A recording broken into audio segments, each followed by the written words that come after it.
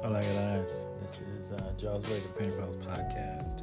So I'm trying something new this week. I'm thinking on the off weeks, because I enjoy seeing you so much and talking to you, spending time with you, that I'm going to ask you some painter questions.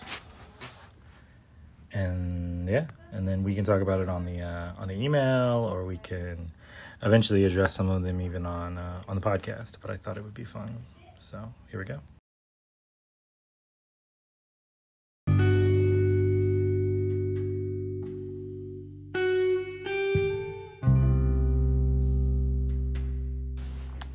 So, guys, when I was a young child of sorts, a human young child, I remember like these watercolor coloring books. Like, did you ever run across those as a kid? Like, I don't know.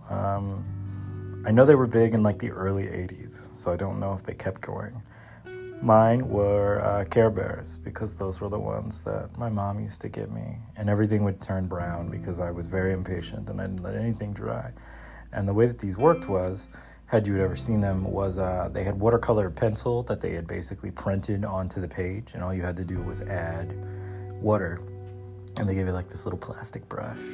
And I loved those things. Those were like my favorite things in the whole world.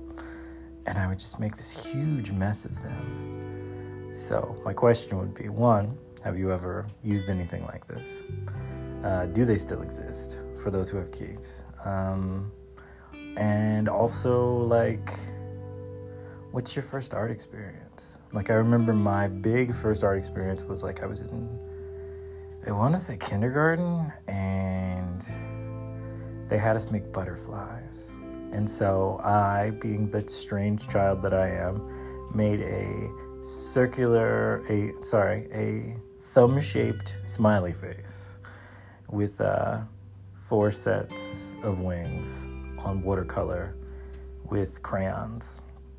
And it was just like this huge, and they made it like, they cut them out so they were on circular shaped paper, and they were glued onto colored paper. So I think like yellow or red or something. And I remember I got nominated for an art award for the school for doing it. And so my ego began to grow. No, it was just really fun. Like, I don't even think I even thought anything really about the whole art show thing that they did, because it's kindergarten, you don't think about stuff like that. But it was just this really beautiful, kind of inspiring moment. And that's, in essence, kind of slowly how I got started with painting. I just saw the moment and I ran with it. And then I had like G.I. Joes and all these other things, and I would constantly be wanting to draw them in scenarios, and like Nintendo and Atari and stuff, and I would try to draw the characters in the game and cut them out and then put them on cardboard so I could make physical toys to play with, so like paper dolls type of thing. It was just really, it was one of my favorite things, honestly, growing up as a kid. So, did you do any kind of interesting little things or whatever? I mean, it's a typical kind of like third world kid, I guess, type of thing to do.